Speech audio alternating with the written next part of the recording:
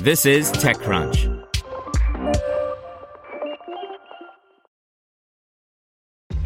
This episode is brought to you by ShipStation.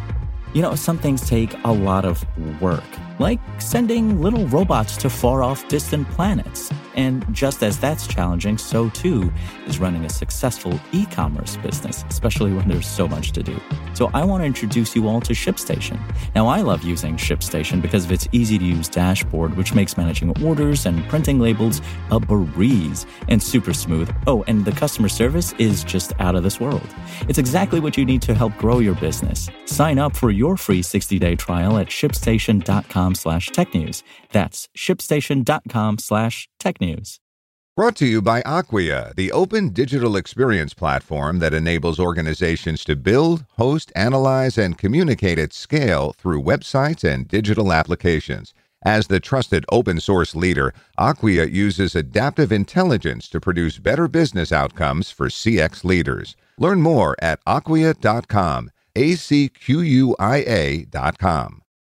DeepSource announces $2.6 million seed round to automate static code analysis.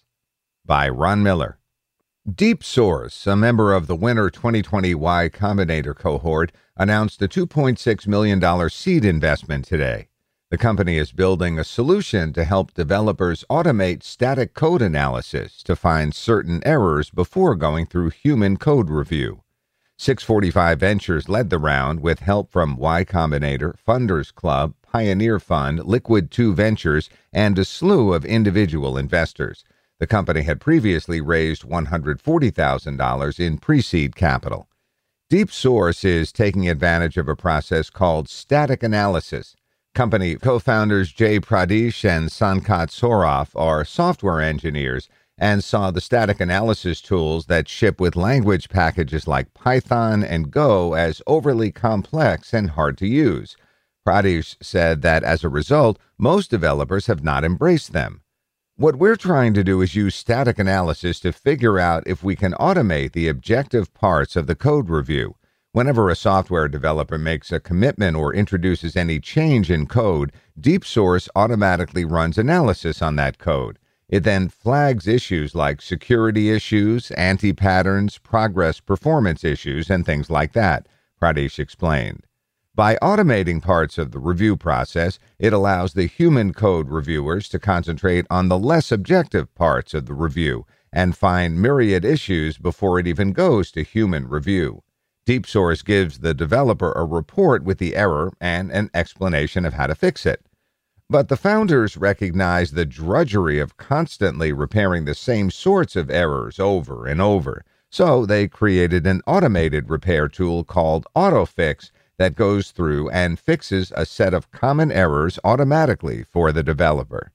While Pradesh says the automation tool only covers around 12% of errors so far, part of the investment will go toward helping build out additional coverage. For now, the company supports Python and Go programming languages, but plans to add additional languages over time. It already released a Ruby on Rails version a couple of months ago in beta, and support for JavaScript is on the way, he said. The company currently has 12 people, including the two co-founders, based in Bangalore in India, but has plans to eventually move to the U.S. when the pandemic allows.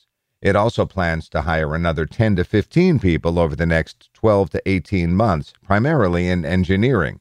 The startup is working with YC Advisors on building a diversity plan now, understanding that it's at a pivotal point in its evolution.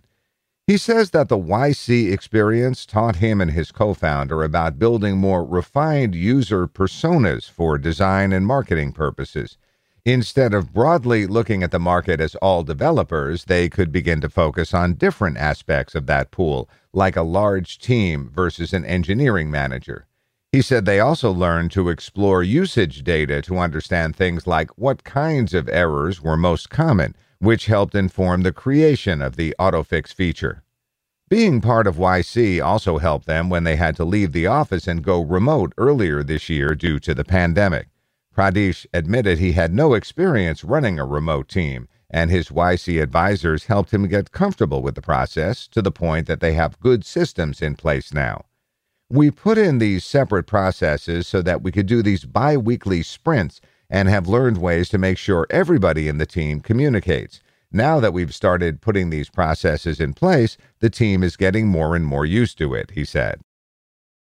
Want to learn how you can make smarter decisions with your money? Well, I've got the podcast for you. I'm Sean Piles, and I host NerdWallet's Smart Money Podcast. Our show features our team of nerds, personal finance experts in credit cards, banking, investing, and more. And they'll help you make the most of your money while cutting through the clutter and misinformation in today's world of personal finance. You'll get clarity on strategies to help you build your wealth, invest wisely, shop for financial products, and plan for major life events. Listen to NerdWallet's Smart Money Podcast wherever you get your podcasts.